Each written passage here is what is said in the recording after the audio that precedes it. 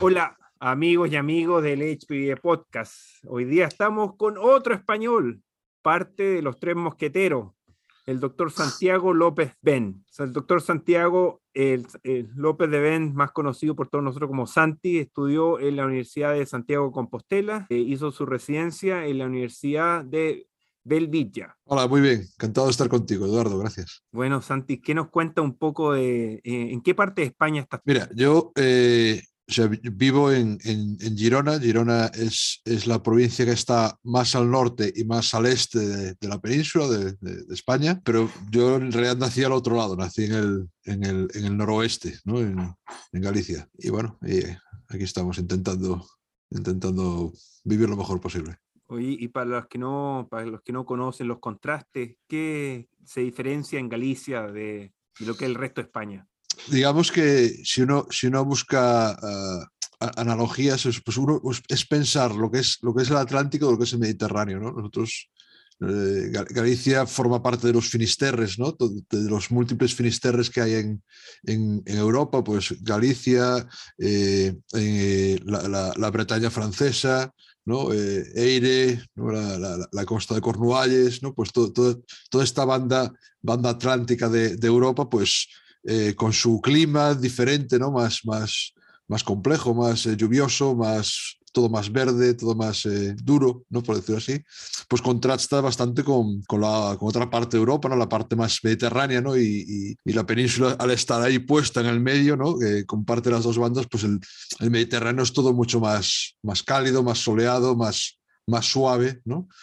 Y entonces pues yo digamos que vengo de la parte dura y ahora estoy en una parte pues un poco más suave tal vez. La verdad es que es un paisaje pues muy diferente, a pesar de que donde yo vivo en Girona, ¿no? Digamos que yo digo que es como si fuera la más gallega de las 4 provincias de Cataluña, ¿no? Porque es una zona mucho más verde, ¿no? Tal vez no tan calurosa y yo creo que estoy bastante bien adaptado aquí, sí, sí. Mira qué Pues, bien. Se te ve siempre muy afable en los congresos, de siempre un agrado. desde pequeño una de las cosas que me gustaba menos de todo lo que rodeaba la medicina era esta parte así un poco más elitista de la medicina. Entonces yo creo que puedes ser médico y puedes ser cirujano y puedes atender a la gente de muchas formas, ¿no? Y a mí conmigo siempre han sido muy cercanos porque yo siempre he sido cercano. Entonces tengo que agradecer muchísimo que continúo haciéndolo, ¿eh? Cuando yo me dirijo a alguien y le pregunto algo, siempre me han tratado muy bien, siempre me han sido mucho, o sea, incluso más allá de lo que yo pensaba, ¿no? Entonces, cuando alguien se me acerca y me dice algo, pues intento ser lo más cercano posible y que si algo puedo aportar a lo que me pregunte, pues para mí es una cosa que me gusta mucho, ¿no? Y creo que conmigo han sido así, yo tengo que hacerlo con los otros. Ya está, se te agradece mucho eso, Santi. Vamos a la pregunta típica. Ya mencionaste un poco, pero quizás me gustaría hincar el pie en esto. ¿Por qué decidiste estudiar medicina? ¿Pensaste en hacer otras cosas? Pues mira, o sea, mi padre primero incluso empezó medicina en su momento, después lo dejó, bueno, ¿no? Entonces después de algunas cosas trabajó de representante en laboratorios médicos, ¿no? Entonces, pues en mi casa siempre había pues las muestras que él tenía y todo, siempre había mucha cantidad de medicinas por allá, ¿no? Entonces, bueno, un poco el ambiente se genera aquí. Después tuve la desgracia de tener muy mala dentadura y desde muy pequeño fui al odontólogo, ¿no? Entonces siempre, todo esto, ¿no? Los utensilios y hurgar por aquí y hacer, o sea, la atención esta ya me generaba. De hecho, pensaba, pues mira, a lo mejor es una buena cosa hacer odontología y tal. Y después cuando se iba llegando el momento, pues fui pensando que se iba a quedar pequeño esto de solo dedicarme a la boca, ¿no? ¿No? Porque no algo un poco más global, ¿no? Y por aquel entonces mi padre, ya cansado de la vida que tenía, pues decidió volver a estudiar y se hizo enfermero. Y entonces pues volvió otra vez, ¿no? Digamos, la sanidad o la atención sanitaria a estar más en casa y bueno, pues pensé que quería ir a lo máximo que podría conseguir y pensé en medicina. En aquel momento pues no era tan complejo como es ahora estudiar medicina y decidí hacerlo así. Pero no soy de vocación súper temprana, pero desde casi final, ¿no?, de la secundaria, pues ya mi cabeza estaba en empezar a hacer medicina, sí. ¿Alguna vez pensaste en que mejor hacer otra cosa? Durante lo he pensado 1000 veces, ¿no? 1000 veces. Ni una vez ni dos, lo he pensado muchas veces. Y me acuerdo, me acuerdo una vez estaba de residente, yo creo que era residente aún, y por alguna razón tuve que ir al banco a hacer saliendo de guardia, destrozado y tal, y me escapé para poder ir al banco, alguna cosa tenía que hacer. Y me acuerdo que había un aparato de estos de aire acondicionado, ¿sabes? Y había uno que estaba arreglando el aparato de aire acondicionado del banco, ¿no? Y yo estaba ya, ¿no?, yo qué sé qué me había pasado, alguna guardia de estas nefastas y tal, y yo pensaba, con lo feliz que es este hombre, se ve este hombre aquí arreglando el aparatito que debe estar a la mar de tranquilo, ¿por qué no me metería yo en esto y me dejaría de, ¿no? Esto lo he pensado a veces, ¿no? Y otras veces he pensado, ¿y por qué no me habré hecho yo pues algo tranquilo, oftalmólogo, algo así, yo qué sé, dermatólogo, algo más sosegado? ¿Por qué me metí yo en estos follones? Pero bueno, yo creo que al final siempre vuelves a la cordura y yo creo que volvería a hacer lo mismo. A pesar de mis arrepentimientos momentáneos, yo creo que volvería a hacer lo mismo, seguramente. ¿Esto de hacer la residencia de cirugía la decidiste hacer al tiro, inmediatamente, perdón, o te tomaste un tiempo? Bueno, ya sabes cómo es, supongo ya por otros compañeros un poco te han explicado cómo es aquí. Aquí acabas la carrera, haces un examen, ¿no? Y en función de tu nivel académico, ¿no?, las notas y todo esto, y después el examen, pues puedes escoger unas especialidades y estas especialidades en diferentes hospitales, ¿no? Entonces, yo la verdad es que mientras estudiaba medicina, o sea, la cirugía tampoco he sido un apasionado desde el inicio, ¿no? Y de hecho yo caí más, o sea, a mí me enganchó más el hígado que la cirugía, ¿no? Entonces empecé a hacer cosas más allá del currículo, ¿no? De quedarte pues por la tarde en el hospital, más tiempo, no sé qué. Y entonces tuve la suerte de que tuve un profesor que nos daba medicina interna o sea, Arturo González Quintela, que está por allá por Santiago, y que a pesar de ser internista, pues estaba dentro del equipo que llevaba. Era internista con tendencia a hepatología, ¿no? Y empecé a verlo esto del hígado y bueno, a mí me fascinaba, ¿no? Este órgano que era un poco así desconocido, pero que tenía tanta semiología y tantas cosas, ¿no? Y entonces me enganché bastante más por la parte médica que por la parte quirúrgica, ¿no? Pero me ofrecieron en ese momento pues participar en una cosa que estaban haciendo con trasplantados, de coger suero para mirar unas inmunoglobulinas y unas historias. Bueno, la cosa es que a raíz de esto pues me permitieron poder ir a ver algún trasplante de hígado, y entonces la cosa yo creo que por aquí cogió gusto, ¿no? Esto ya me gusta un poco más, ¿no? Y la parte teórica está muy bien, pero esto de quirófano a mí también me está gustando, y bueno, un poco a partir de ahí, alguna práctica que hice después y tal, pues ya vi que sí, que yo tenía que tirar hacia la cirugía y concretamente o sea, empezaba a pensar, ¿no? Pues otras cosas. Aquí la cirugía cardíaca y la torácica están separadas de la vascular, o sea, cada una es una, ¿no? Cirugía vascular, cirugía cardíaca, cirugía torácica. Y yo veía que todas se quedaban como demasiado rinconadas en un sitio, ¿no? Y la cirugía digestiva o general y digestiva pues era muy amplia, ¿no? Y digo, bueno, pues yo tengo que abarcarlo todo, pero a mí el tilín me lo hacía el hígado, la verdad. ¿Y dónde fue la residencia? ¿Y cómo fue tu proceso de formación? ¿Quiénes te ayudaron? ¿Cuáles fueron tus mentores? Pues mira, lo primero es que o sea, yo salía de Galicia y sabía que, bueno, tenía ganas de cambiar de aires, ¿no? Porque digamos que no estaba demasiado contento como iba por allá la cosa, que era todo demasiado rígido, digamos, ¿no? Allá. Y entonces digo, bueno, pues ¿a dónde me voy a ir? Pues entonces yo creo que o sea, mi objetivo era venirme a Cataluña, porque pensaba que era donde se hacían mejor las cosas y donde había más oportunidades, ¿no? Entonces vine acá, o sea, hice un viaje de estos que haces antes de escoger en el MIR y me fui a visitar 3 hospitales que son 3 hospitales conocidos, sobre todo el Hospital Clínic, ¿no? de Barcelona, me fui al Vall d'Hebron y me fui al Hospital de Bellvitge. Y por aquel momento, pues digamos que el Vall d'Hebron estaba como en un proceso muy grande de reorganización del servicio de cirugía. El Clínic, bueno, tenía un poco los cristos que suele tener habitualmente y la posición de un hospital muy complejo. Y el Hospital de Bellvitge, pues fui a hablar con el que entonces era R5 y me convenció, ¿no? Era un hospital donde el cirujano tenía mucho peso a la hora de decidir y allá me fui, ¿no? Y la verdad es que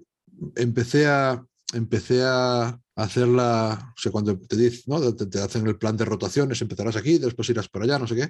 Bueno, pues a mí me tocó empezar en la unidad de trasplante, así, venga, adentro. Recién llegado, no sabes ni escribir casi, y allá me pusieron. Y entonces, bueno, pues allá conocí a Joan Figueras, ¿no? Porque era el jefe de la unidad en aquel momento, y un poco ya empezó a inculcarme, ¿no? Una serie de cosas importantes de cara al cirujano, ¿no? Que sobre todo el hecho de que el cirujano no solo es una persona que está en quirófano y cortando y cosiendo, ¿no? Sino que un cirujano es algo más, el cirujano es un médico, el cirujano es un científico, el cirujano es una persona que tiene que tener que tiene que ser un motor, ¿no? para los hospitales, ¿no? Y entonces empezó por Joan Figueras, ¿no? Y yo acabo dedicándome al hígado, pues también de su mano, ¿no? Entonces, seguramente el cirujano que con diferencia que más ha influido en mí es Joan Figueras, ¿no? Que fue mi maestro y ya digo, desde el inicio de la residencia y después porque tuve la suerte de poder estar muchos años aquí en Girona con él compartiendo trabajo, ¿no? Y después, yo creo que en general todos los cirujanos de un servicio, ¿no? Aquí ya sabes que la residencia se hace fundamentalmente en un hospital, no vas cambiando como en otros países, ¿no? Pero la suerte es que de todos los cirujanos con los que compartes, acabas aprendiendo cosas, ¿no? De la gran mayoría cosas buenas que hacer y de otros cosas que no hacer también, ¿no? Entonces, un hospital grande con muchos cirujanos te da y 5 años de residencia dan para conocer muchas cosas, ¿no? Pero sí, o sea, si tengo que decir una persona, pues no, tengo que decir a Joan Figueras seguro. Santi, y para hacernos una idea de lo que era tu hospital en ese momento, ¿qué procedimientos hacían? Y ya nos dijiste que trasplante de hígado estaba constituido. Pues mira, la verdad es que la unidad hepática del hospital de Bellvitge era y es muy importante. De hecho, el hospital de Bellvitge fue el primer hospital que hizo un trasplante de hígado en España, ¿no? En aquel momento estaba Carlos Margarit, ¿no? Y Eduardo Jarrieta. Y ellos dos, ¿no? Que después Margarit se fue a montar la unidad del Vall d'Hebron, pues ellos dos iniciaron bueno, pusieron en marcha el trasplante en España, ¿no? Y a partir de aquí pues fueron ya saliendo muchos más grupos, ¿no? Y concretamente en aquel momento, cuando yo hice la residencia ya, había grandes cirujanos en los 3 grandes bloques de la cirugía general, ¿no? Había muy buenos cirujanos haciendo colorectal, ¿no? En aquel momento el que llevaba el programa era Joan Martí, que era Joan Martí Ragué, que era un cirujano hiper mega conocido aquí en España. Y después había otro gran cirujano que era el doctor Sanz en esofagogástrica y Joan Figueras en hígado.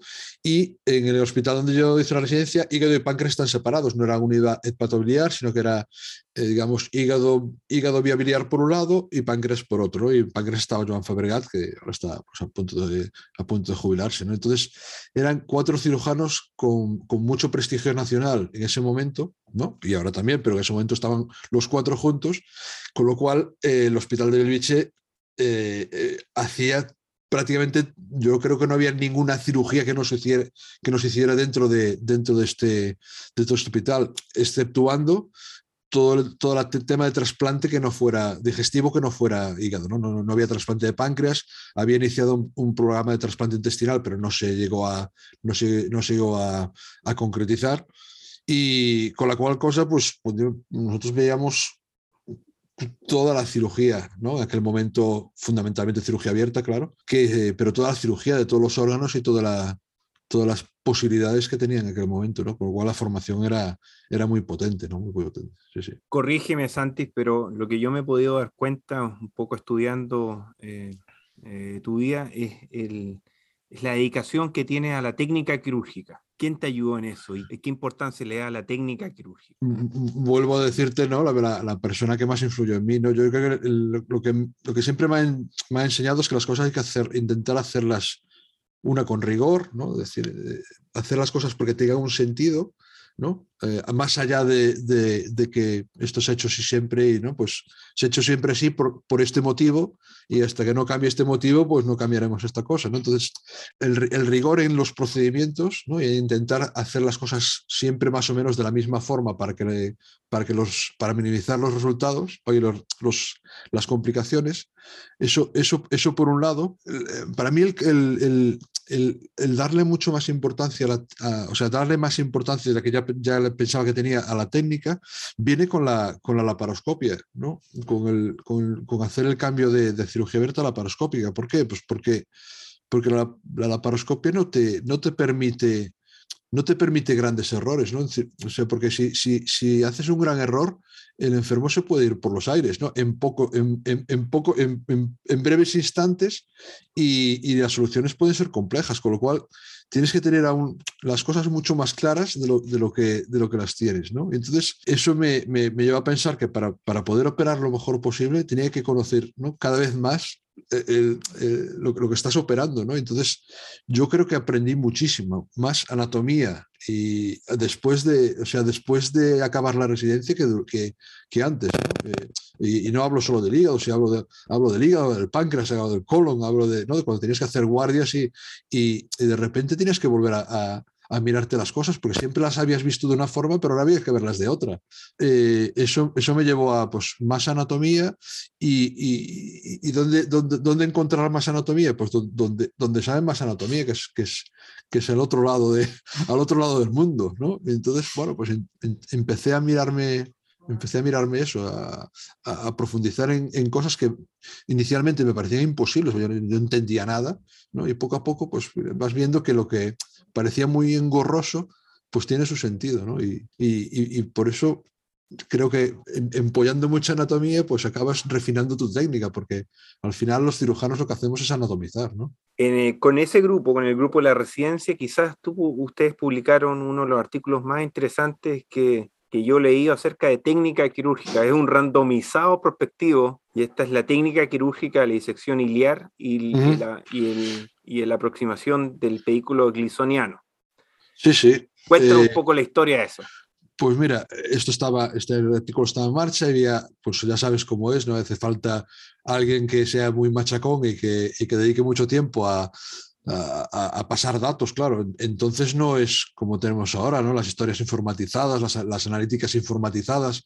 Antes tenías que coger un papel y un cuadrito e ir poniendo numeritos, ¿no? Entonces, llenar las bases de datos y todo esto, pues evidentemente no lo tenían que hacer los pensantes, ¿no? Sino que éramos los machacas, ¿no? Entonces, a mí por suerte me propusieron participar en este estudio, pues llenando las bases de datos y todo esto. Y de aquí salió esta publicación, que ya digo, es muy, muy potente que esté en una revista como Annals, ¿no? Pero yo creo que aquello es aquel artículo que digo, que por suerte me incluyeron, es lo que en parte es como si fuera la marca de inicio, ¿no? de mi pasión por el abordaje grisoniano, ¿no? Y de que, o sea, que cuando bastante tiempo más tarde me ha tocado, entre comillas, porque siempre lo digo entre comillas, defenderlo, ¿no? El abordaje grisoniano, digo, es que yo ya venía de aquello, o sea, no es que me haya subido a un carro, ¿no? Con la laparoscopia, que ahora está muy, muy en boga, ¿no? Pues esto, es que yo lo vengo entre comillas, mamando, ¿no? Desde muy pequeño, ¿eh? Porque, o sea, este trabajo, pues yo estoy aquí, soy yo este mismo, ¿no? Entonces, bueno, ostras, para mí es un honor poder estar en porque, bueno, me justifica todo lo que puedo decir después, ¿no? Y yo creo que en aquel momento, ahora también lo creo, pero en aquel momento parecía que estábamos hablando de otras cosas, ¿no? Nadie entendía por qué nos teníamos que liar a hacer esto, ¿no? Si ya estaba la porta allá y la arteria allá adentro y tal, y por qué meterse por aquí y tal, y ahora, ostras, miras y dices, joder, ¿no? Sí, ahora todo el mundo viene aquí, parece pero aquí ya estamos todos aquí, ¿no? Sí, sí, Una de las cosas que me llamó mucho la atención cuando leí el artículo nuevamente en la técnica quirúrgica, usted hace una recomendación para no dañar la vía biliar posterior, que es la contratracción. Claro, piensa que en este momento, o sea, aquí en la técnica como está publicada aquí, para hacer la sección del pedículo derecho se hacía en bloque, es decir, todo el pedículo derecho de una, no como se recomienda, ¿no? Y es lógico recomendar hacer anterior y posterior separados, sino que entonces era mucho más importante aún esta tracción, ¿no? Para intentar seccionarlo, ¿no? O sea, separar un poco la confluencia biliar, ¿no? Sobre todo, portal también, pero sobre todo biliar, separarla de la sección con la grapadora, ¿no? Entonces, ahí, bueno, yo creo que los dibujos que salen, ¿no? Para entonces, creo que era todo a mano, ¿no? Están muy bien y continúa siendo vigente, continuando cuando en algunas situaciones no te queda más remedio que hacerlo en bloque, la tracción siempre es importante, ¿no? Sí, sí, sí, sí. Y así es como llegaste a la cirugía hepatobiliar, pero tu nombre es reconocido como cirugía hepatobiliar mínimamente invasiva. ¿Cómo se dio el paso siguiente? Pues mira, hemos empezado con lo de que no he sido un médico de entrada, no fui cirujano de entrada, pues yo cuando era residente sin toda la laparoscopia a mí me pareció una mierda descomunal, ¿eh? O sea, pero aquí lo importante es meter la mano, ¿no? Ostras, sentirte allá, ¿no? Que estás haciendo algo, ¿no? Este estudio que acabamos de comentar es todo abierto, ¿cierto? Sí, Todo claro, abierto. sí, Y de todo, hecho sí. los diagramas son con la mano. Sí, claro, y cómo hacer la tracción con la mano y cómo rodear, y bueno, todo está. Para mí o sea, es que parece que estoy hablando del Pleistoceno, pero yo hice la residencia entre el 99 y 2004 y a mí me parecía imposible hacer un hígado por laparoscopia, a pesar de que estaban hechos, pero yo pensaba, bueno, debe hacer pejigadas, pero cirugía de verdad, esto no se puede hacer de otra manera que no sea por cirugía abierta, ¿no? Y bueno, esto, pues como todo, pues lo que piensas que es cierto hoy, mañana ya no lo es, ¿no? Y entonces, pues empiezas a darle vueltas a las cosas y en aquel entonces, pues mi jefe, Joan Figueras, pues empieza a decir que también que esto hay que ir haciéndolo, porque hay algunas cosas que hay que hacerlas así, porque parece que van mejor y porque los cirróticos se beneficiarían y tal. Y entonces un poco empezamos como otros sitios, ¿no? De forma un poco anárquica, ahora sí, ahora pasan 100 y no, ahora otros sí, ¿no? Pero llega un momento en que te das cuenta de que es un cambio que no está aquí porque se le ha ocurrido a tres lunáticos, sino que vas mirando a otras áreas, ¿no? El colon, las suprarrenales, ¿no? La cirugía de la hernia de hiato, ¿no? Pues si aquí se ha ido implantando, nos va a tocar, ¿no? Entonces, bueno, en aquel momento, pues decidimos que hay que empezar a formarse, ¿no? Y estoy hablando pues, de más o menos 2010, que es cuando dices, bueno, habría que empezar a hacer algo en serio, ¿no? Y entonces cuando empiezo, pues me empiezo a darme cuenta de que no hay color, ¿no? De que lo que quiero hacer lo veo mejor y de que es más complejo, tienes que cambiar un poco tu visión, pero de que aquella forma de operar le vas cogiendo el gustillo, ¿no? Y entonces pues hacemos hace un esfuerzo la unidad, ¿no? Porque somos varios cirujanos, hace un esfuerzo la unidad en ceder patología hacia una persona, que en aquel momento fui yo, que me formé y fui haciendo cada vez más casos a costa de que otros compañeros míos dejaron de operar sus casos, ¿no? Y eso ha transformado pues aquella cosa embrionaria hace eso 12 años a hoy poder estar pues pudiendo hablar de esto, ¿no? Un poco. Sí, sí. ¿Cómo fue el proceso de formación para hacer cirugía compleja, mínimamente invasiva? Yo creo que la base importante es lo anterior, ¿no? El haber tenido, pues, poder haber visto cirujanos importantes haciendo cosas importantes sobre el hígado vía abierta, te da pues, un bagaje muy importante. Lo segundo es inevitable y es estudiar.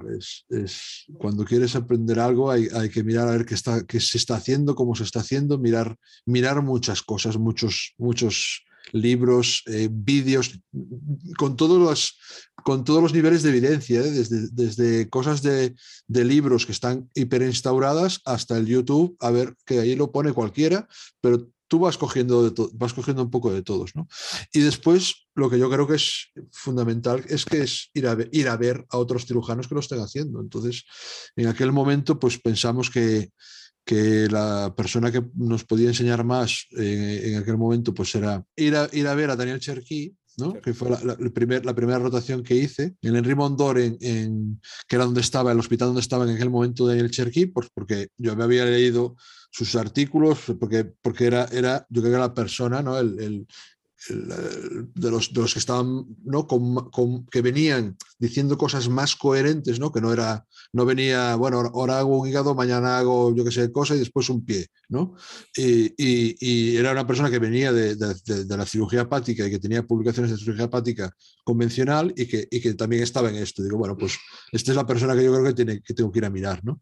Entonces coincidió que justo estaba a punto de irse del hospital, entonces no lo vi mucho a él, pero sí que vi el entramado, ¿no? Como era un sitio donde hacían la laparoscopia ya como si fuera, bueno, o sea, era lo normal, ¿no? Entonces ya bajabas y, ¿hoy qué toca esto? Pues esto. Entonces tenían todo muy bien montado, las mesas ya sabían cómo eran, los utensilios y tal.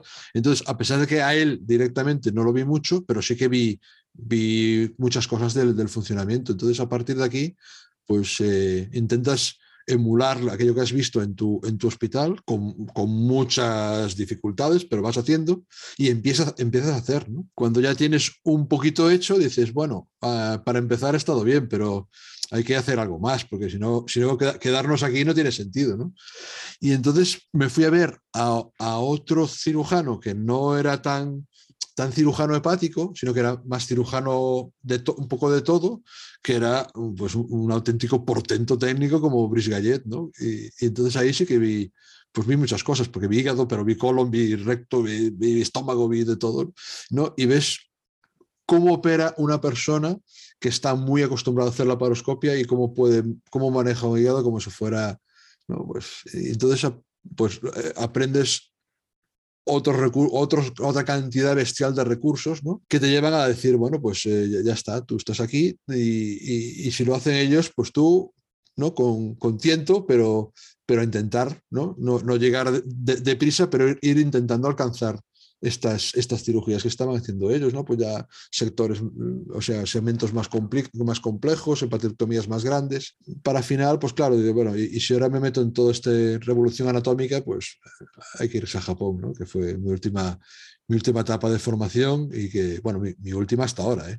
¿No? A ver qué más puede pasar, pero esto fue un poco, ya digo, mi labor como de formación fue esta, pero sobre todo lo que es muy importante es que allá donde estás te dejen hacer, ¿no? Porque si en aquel momento el jefe del equipo o el jefe de todo el servicio hubiera pensado que esto de la laparoscopia era un bluff, ¿no? Pues y me hubiera, ¿no? cortado las alas, como se dice, pues por mucho empeño que yo hubiera puesto, esto no llegaría, ¿no? Y si mis compañeros, ¿no? Cirujanos rasos, ¿no? Como yo, no hubieran estado dispuestos a ceder sus casos y a ceder sus horas de quirófano para que ahora pudiéramos estar así, pues sería lo mismo, ¿no? O sea, necesitas apoyo vertical y apoyo horizontal para poder hacer esto, ¿no? Santi, ¿y a tu nivel cuando ya has demostrado que reconstrucciones portales se pueden hacer laparoscópicas, tumores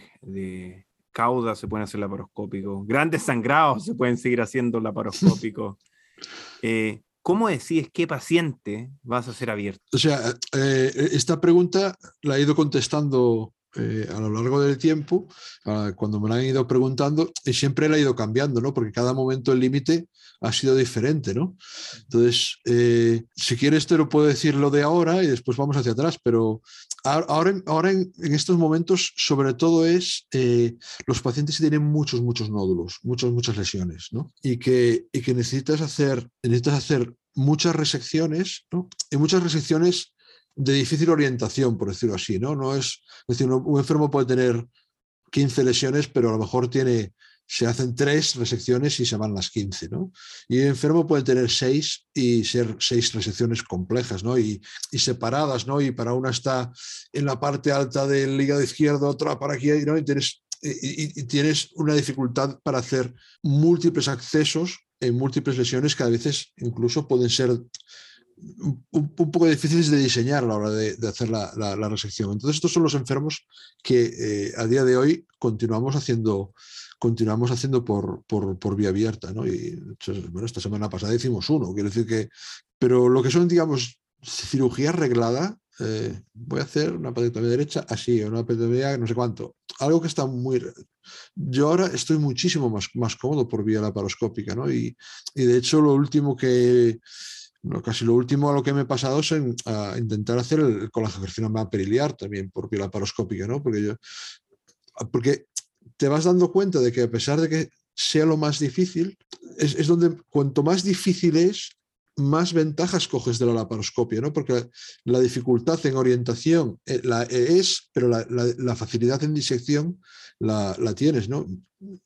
Hay cirujanos que me han dicho, hombre, pero si te pones unas lupas, lo ves igual de bien. Ostras, pues a lo mejor sí, pero el neumoperitoneo no lo puedo poner en la sala, ¿sabes? Una sala con presión positiva y trabajar en ese ambiente no lo puedo conseguir. Y yo ahora me estoy muchísimo más cómodo por vía laparoscópica, por vía abierta. Santi, y probablemente cuando estaba haciendo la curva inicial de cirugía laparoscópica, todos te apoyaban, todos te daban los pacientes y te aplaudían y decían, vamos Santi, tú puedes, pero ¿a quién podías llamar si es que tenía algún problema? Por vía laparoscópica nadie. Para que me lo resolviera por vía laparoscópica nadie. Nadie. Nunca, no, por vía abierta. Muchos, probablemente. Sí, todos tus compañeros y tus profesores. Por vía laparoscópica me cuesta un poco decir las cosas así, pero siempre he sido el que más he sabido, ¿no? Entonces, o sea, no había nadie más. O sea, si yo no era capaz de hacerlo, tenía que convertir para poder hacerlo, pero no había a quien recurrir. No. Aún tenemos el colchón de la cirugía abierta, ¿no? Pero cada vez menos, ¿eh? Porque yo creo que es una sensación que deben tener todos los cirujanos que hacen bastante laparoscopia, te digo, en el hígado, en cualquier otra parte de la anatomía, es que cuando tú tienes que convertir, las cosas mejoran, pero más menos, ¿eh? Porque después el cirujano que es complejo por vía laparoscópica, por vía abierta, no va a ser así, a no ser que sea una cosa muy puntual, ¿no? Has convertido para dar este punto, has convertido para hacer este gesto que no podías hacer de otra forma, ¿no? Pero si es porque el enfermo es muy complejo, continuará siendo complejo por vía abierta, no facilitará mucho más las cosas, pero... Sí. En ese punto, Santi, tú tienes un video en tu canal de YouTube, que te lo agradezco porque ahí pude ver mucho de los videos que ahora estamos conversando. Tiene un video terrorífico.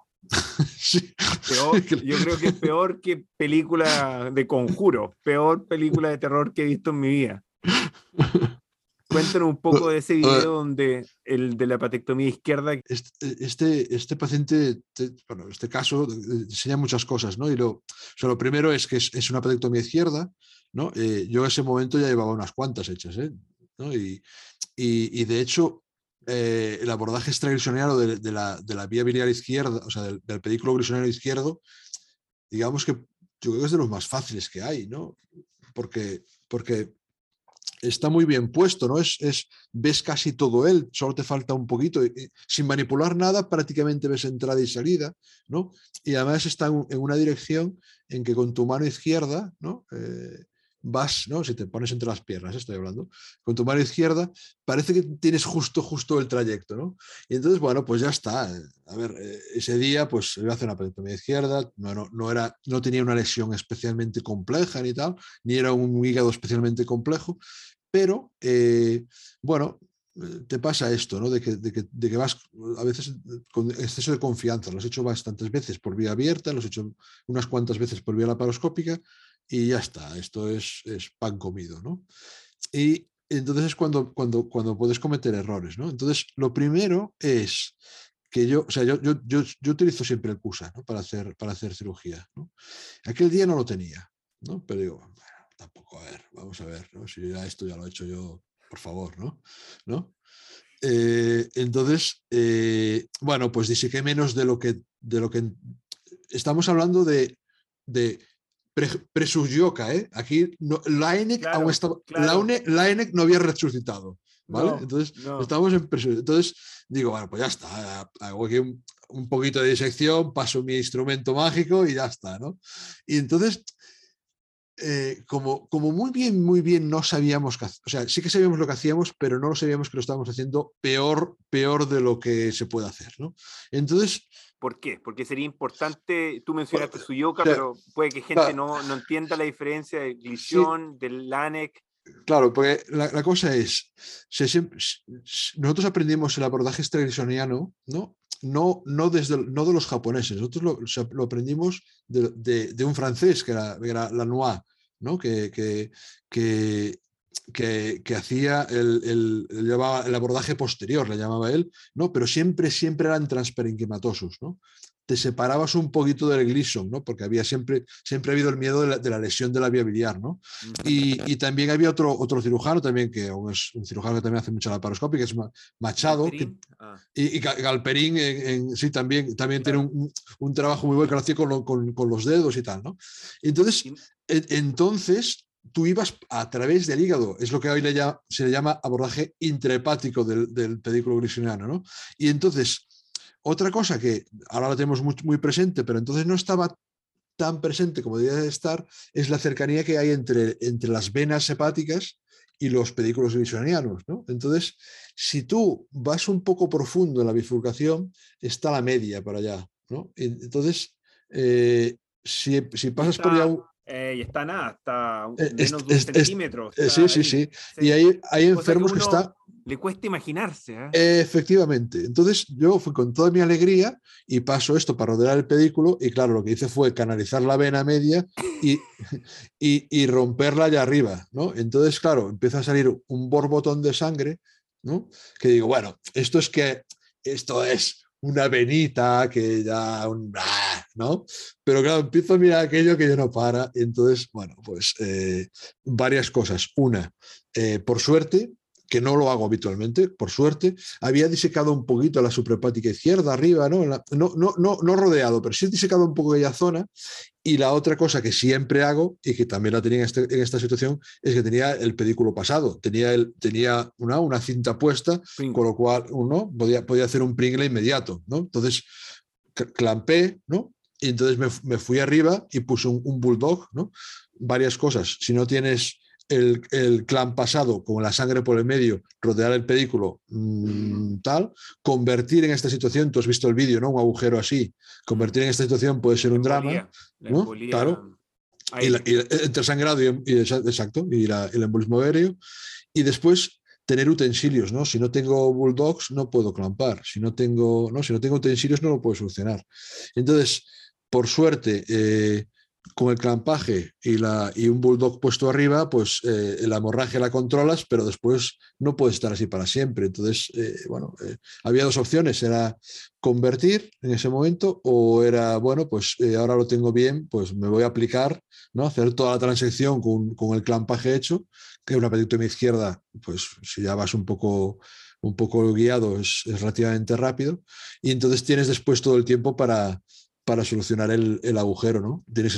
Hay que saber coser también, pues si no sabes suturar, ya está, para que cuando llegues el momento, si no sabes suturar, tienes que convertir para suturar, lo haces antes, ¿no? Entonces, o sea, ya era una situación en la que ya había hecho varias, ¿vale? Ya tenía utensilios, ¿vale? Pero aún así, ¿no? El exceso de confianza y tal vez ¿no? un poco infravalorar los riesgos que podía haber, pues me llevaron a cometer un error. Por otra parte, sirve, ¿no? Pues para mostrarlo. Yo creo que también, o sea, nuestro papel también es mostrar nuestros errores, ¿no? Porque este error muestra una solución también, ¿no? Y yo creo que es lo interesante. De hecho, este vídeo es el que más, o sea, de los que he puesto, es el que tiene más visualizaciones, ¿no? Pero es que es dramático, Santi, es dramático. Sí, pero bueno. Pero yo creo que una lección también importante es que una vez controlado el sangrado, ya sea a través del Pringle o del Bulldog que usaste, uno tiene tiempo.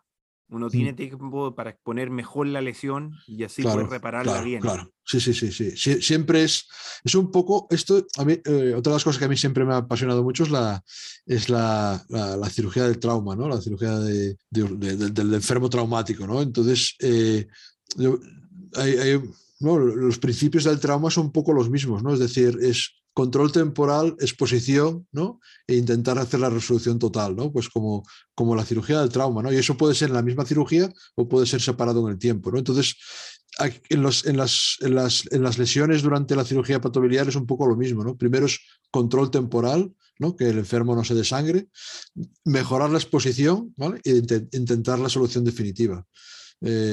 Suele pasar siempre esto, ¿no? Uno de los errores más importantes que haces cuando estás empezando es que cuando tienes el primer error intentas solucionar en ese momento, ¿no? Entonces a veces son cosas pequeñas que no tienen por qué ser un sangrado cataclísmico, ¿eh? Pero a veces son sangrados pequeños que lo único que necesitan es una gasita y un poco de tiempo, ¿no? Y te vas a otra cosa y cuando vuelves ya no está, ¿no? Y eso lo aprendes también con el tiempo, pero los inicios son duros, ¿no? Y cada vez que hay un poco de sangrado uno se pone muy nervioso, ya está pensando en que le van, ¿no? Que le van a tener que abrir, que le van a tener que transfundir, que te van a decir algo, ¿no? Entonces siempre vas allá con el de esto de solucionar el problema, ¿eh? Y a veces es el take it easy, ¿no? Y déjalo, o sea, que el enfermo está controlado, puedes poner 2 o 3 cosas para controlarlo, ahora tienes tiempo, ahora piensa qué hacer, piensa si lo puedes hacer y después si lo puedes hacer, hazlo, ¿no? Y si no, pide ayuda. Hablando de eso, Santi, ¿cómo es Santi profesor, mentor? ¿Cómo Santi, cómo tú traspasas todo esto que sabes? No lo llevo, Poco. no sé si soy muy buen docente, creo que no, pero o sea, mire que lo intento, pero me cuesta bastante. O sea, si yo estoy operando, puedo estar hablando continuamente de cosas y esto así, ¿no? Cuando me toca ayudar, creo que tengo un gran defecto y es que quiero que lo hagan como yo, exactamente como yo. Y esto puede ser un defecto, porque entonces limita un poco a los que estás ayudando, ¿no? Pero tengo esa sensación de que si yo he tropezado en esta piedra, no hace falta que tropiece todo el mundo, ¿no? Y entonces lo que intento hacer muchas veces es, ¿no? O sea, cuando es la primera vez que voy a ayudar a alguien a hacer una cosa en concreto, pues sí que estar, pero a veces cuando es la segunda o la tercera, me voy y vengo solo en momentos, ¿no? Voy, entro, salgo, llamo, oye, ¿todo bien? Sí. Entonces, intento a veces no estar continuamente allá para dejar un poco que también cada uno se tiene que dar cuenta de sus limitaciones, por un lado, y también de sus habilidades que a lo mejor no sabe que tiene, ¿no? Entonces, si siempre estoy yo marcando, me da la impresión de que no progresan al ritmo que tendrían que progresar, ¿no? Me pasa que me he dado cuenta muchas veces que todos los cirujanos que hicieron una formación un poco solitaria, es decir, que no tenían un mentor específicamente para cirugía mínimamente invasiva y que hicieron este camino en forma un poco un vía crucis de error y sufrimiento personal, tiene un poco este estrés postraumático. No, dices esto, pero vamos a ver, ¿tú cuándo me has visto hacer esto a mí? ¿No ves que te va a pasar esto que te ha pasado, ¿no? Pero a veces tiene que pasar, ¿no? Y Y uno se da, bueno, cada uno se da cuenta también, tienes que dar cuenta de esto, ¿no? Yo creo, te digo, de las limitaciones que puedas tener y también de las habilidades, porque muchas veces uno dice, no voy a ser capaz, ¿no? O sea, si yo hubiera pensado, no voy a ser capaz de, no hubiéramos hecho nada, ¿no? Entonces, siempre tiene que haber alguien que piense que es capaz de, ¿no? Si siempre hacemos, ¿no? Hoy estaba escuchando un webinar de estos, ¿no? Una sesión que se organiza aquí por un radiólogo que hace muchas sesiones de radiología cada día, la hacen en formato webinar, con lo cual puede participar mucha gente y tal, ¿no? Y hoy estaban hablando del BCLC, ¿sabes? Del Barcelona Barcelona, Cancer, ¿no? que Y la entonces, actualizaron, sí, que ahora en enero. está hablando de esto, ¿no?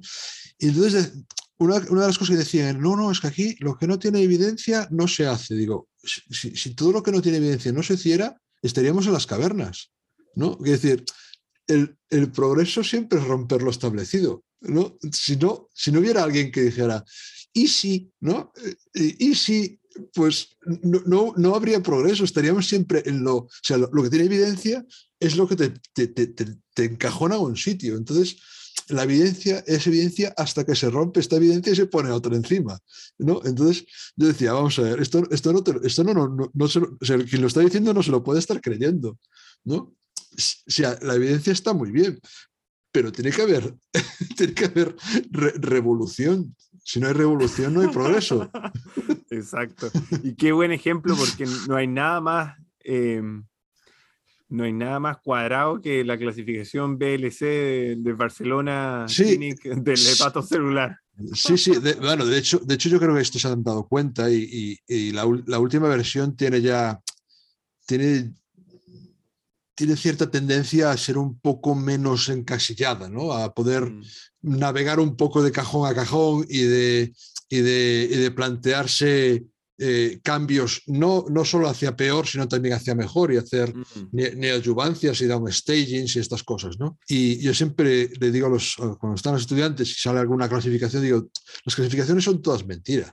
Es que es toda una mentira, es una forma que nosotros tenemos de agruparnos y de entendernos, pero de base una clasificación es mentira porque el mundo no está clasificado, nos lo clasificamos nosotros. Entonces, si eres excesivamente...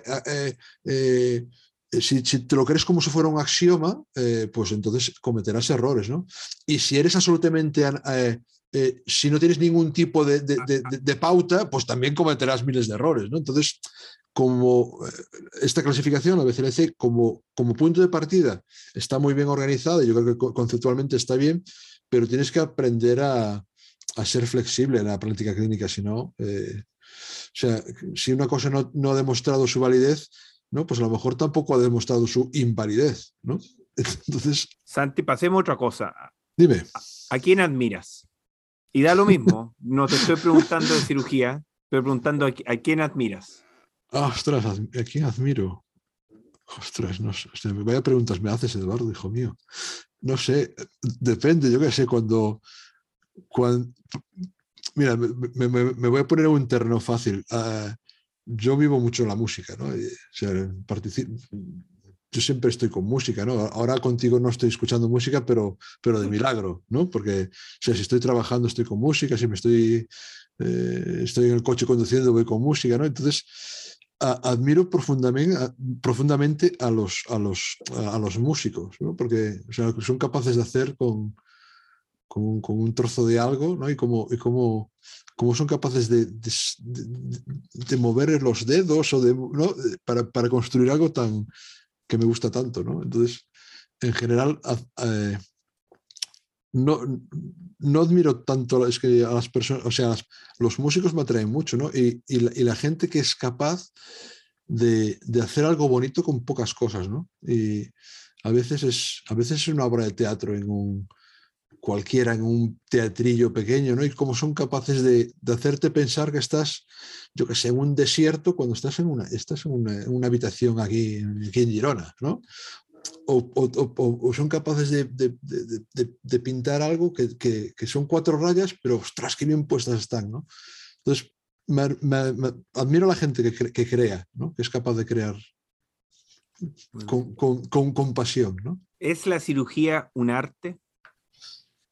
Desde este, sí, porque yo a veces o sea, no he emocionado, no caerme las lágrimas, pero me he emocionado viendo cirugía, ¿no? Y si eso pasa, si eres capaz de despertar emociones en otro, entonces seguro que es arte, ¿no? Lo que a veces me ha pasado con, ya digo, sobre todo, lo que más me entra es la música, ¿no? Es lo que me es más capaz de emocionarme, ¿no? Pero o sea, yo he visto alguna cirugía y decir, es que es maravilloso. O sea, ¿sabes? De reaccionar, tu sistema autonómico reacciona a esto, ¿no? Y no porque digas, oh, qué difícil, o no, es, oh, qué bonito, ¿no? Y la cirugía también, sobre todo, tiene que ser funcional, claramente. Pero si puede ser bonita, es muy bonita, ¿eh? ¿No? Es muy bonita, sí, sí. Yo creo que sí, bueno, arte, sí. ¿Y quién es tu artista favorito? Seguro que es Goronda, seguro.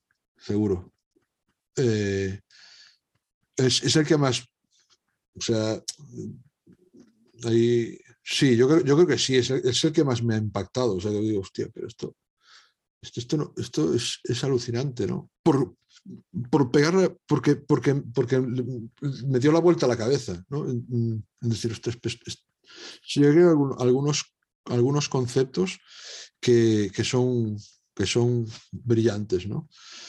Este sería digamos, si tuviera que decir uno, ¿no? Uh-huh. Pero hay más, ¿no?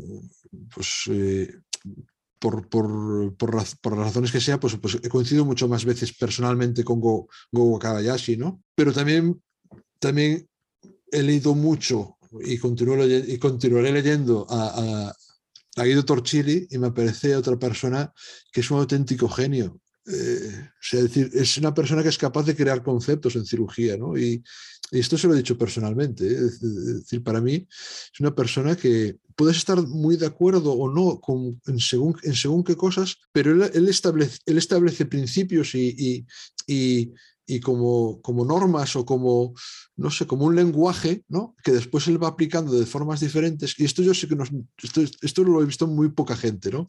Y Torchilli es uno de ellos, ¿no? Sí, sí, y mira que no se parece mucho, ¿no? No es ¿No? más, o sea, el Torchilli y la laparoscopia Máximamente invasivo. es como el agua y el aceite casi, ¿no? Pero sí, le tengo, bueno, yo creo que es una persona que yo creo que de alguna forma la laparoscopia y su idea tienen que converger, seguro. Sí, sí. Y yo intento explorar un poco esta convergencia, porque yo creo que no son cosas muy diferentes. No tenemos una visión muy diferente, ¿no?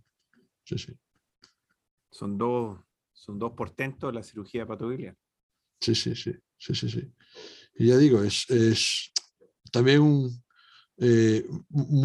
son gente muy criticada, también, porque no, pero yo creo que desde el desconocimiento, ¿no? Porque ostras, es una factoría de ideas, ¿eh? Es coger eso y ya está, pues, ¿qué más da? Es cirugía abierta, bueno, pues vale, ¿no? Pero o sea, el control que él tiene, ¿no? con su técnica ecográfica, aunque lo haga de una forma que yo no estaría muy cómodo en hacerlo, pero ostras, conceptualmente es buenísimo, es buenísimo.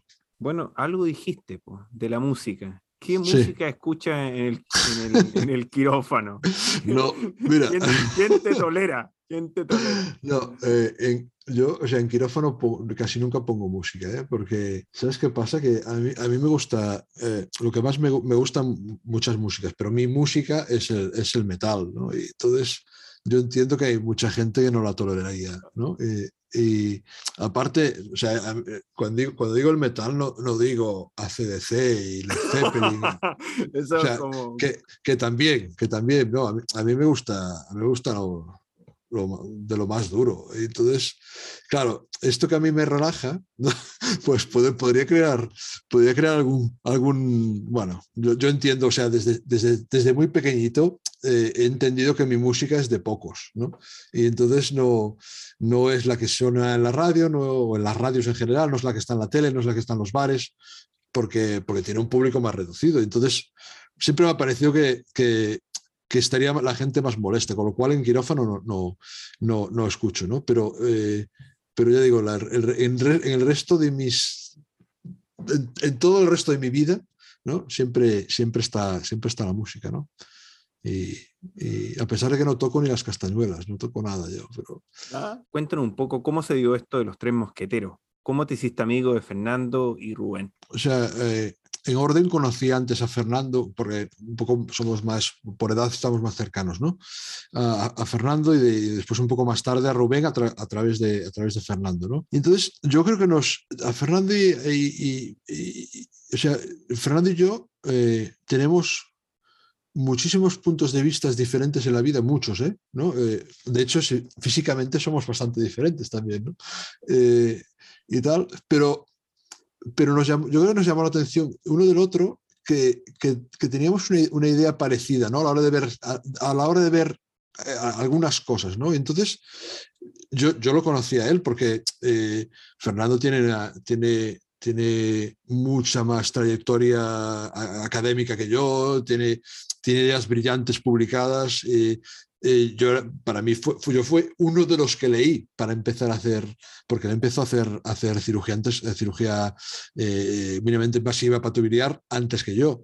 Entonces, muchas cosas las aprendí de sus enseñanzas y de empezar a verlo por ahí. Y, ostras, pues yo ahora no me acuerdo exactamente cómo empezó, pero nos fuimos a hablar uno con el otro, ¿no? O él para decirme algo o yo de lo suyo, y empezamos a ver que teníamos inquietudes parecidas, ¿no? Y entonces fue, pues, o sea, la ventaja que tuvimos es que tanto uno como el otro somos capaces de preguntar lo que no sabemos, ¿vale? y de contar lo que no sabemos, o sea, y de contar nuestros errores, ¿no? Y preguntarle al otro, oye, ¿y tú qué hubieras hecho? ¿Qué harías aquí en esta situación? ¿No? Entonces empezamos a compartir mucho, ¿no? Que yo pienso que es otra de las formas de aprender, ¿no? Es decir, tienes que aprender mucho de ti mismo, ¿no? Por eso yo tengo, no sé, como unas 50 gigas en vídeos míos, más o menos, de operación, no sé, 50 no, 50 gigas, no, 50 gigas no, si tengo, no sé, como unos 8 o 9 teras en discos duros de cirugías, ¿no? Sobre todo mismo tienes que aprender, pero después tienes que aprender también de discutir con los otros, ¿no? Y con Fernando empezamos a hablar, a comentarnos los casos de uno o lo otro, qué harías aquí, qué harías allá. Yo no estoy dentro del mundo del trasplante, pero Rubén y Fernando sí, entonces ellos ya se conocían y bueno, pues Rubén empieza a montarse todo este rollo de Japón, no sé qué. Yo lo conozco a través de antes, ¿no? De sus publicaciones que en persona. Y también es un poco lo mismo, ¿no? Rubén también pregunta mucho y le gusta saber. Entonces, bueno, esta parte, ¿no? de saber exponer tus problemas, preguntar la opinión del otro y tener o sea, el poco ego de confesar tus errores y de recomendar a otros, pues nos funciona, ¿no? Y entonces, pues seguimos haciéndolo, ¿no? Cuando yo tengo una cosa que no sé muy bien por dónde ir, se lo comento, oye, ¿qué harías en esto? Y lo mantenemos. Es como una especie de mini webinar que yo creo que es muy buena cosa, tener aliados, ¿no? Por ahí. No para buscar culpables en tus errores, sino para seguir progresando, ¿no? Porque no nos podemos estancar, como he dicho antes. Bueno, Santi, háblanos un poco de tu familia. O sea, sí que podría decirlo, porque de los cirujanos de mi equipo, uno es mi mujer, ¿no? Entonces... pero ¿cómo? sí. Con lo cual, cuando digo que los cirujanos de mi equipo me han permitido tal, claro, es que quien más fue mi mujer, ¿no? Que además... pues por doble razón, ¿no? Porque el tiempo de allá y el tiempo de casa también, ¿no? Que ahora intento, pues cada vez intento dedicar más tiempo a lo que no es la cirugía, ¿no? Porque ya, o sea, porque no tengo, o sea, no tengo tanto ego, o sea, es decir, yo estoy muy bien así, ¿no? Y me gusta estar en el meollo, ¿no? Pero tampoco tengo O sea, creo que hay cosas mucho más importantes y por eso no... o sea, en nuestro sistema es muy difícil publicar, liderar cosas, ¿no? Con lo cual necesitaría tanto tiempo para hacerlo que no me compensa. Entonces, mira, prefiero ir a ver a mi hijo jugar al balonmano, o a mi hija que hace gimnasia, o si no, ir a tomarme una cerveza aquí al pueblo donde vivo, ¿no? Y esa hora me cunde más que otras horas de reviewers y de historias. Sí, sí. Ya está, Santi. Bueno, mucho saludo a la casa, mucho saludo a tu Vale, señora muy bien, de tu y a parte, todo tu Eduardo. hijo. Pues Que vaya ya, muy bien y te agradezco un montón. hombre, gracias a ti por pensar en mí. Es un placer, es un honor para mí. Claro que sí. No, no, para mí, ¿qué más? ¿Qué te Muy bien. cuento?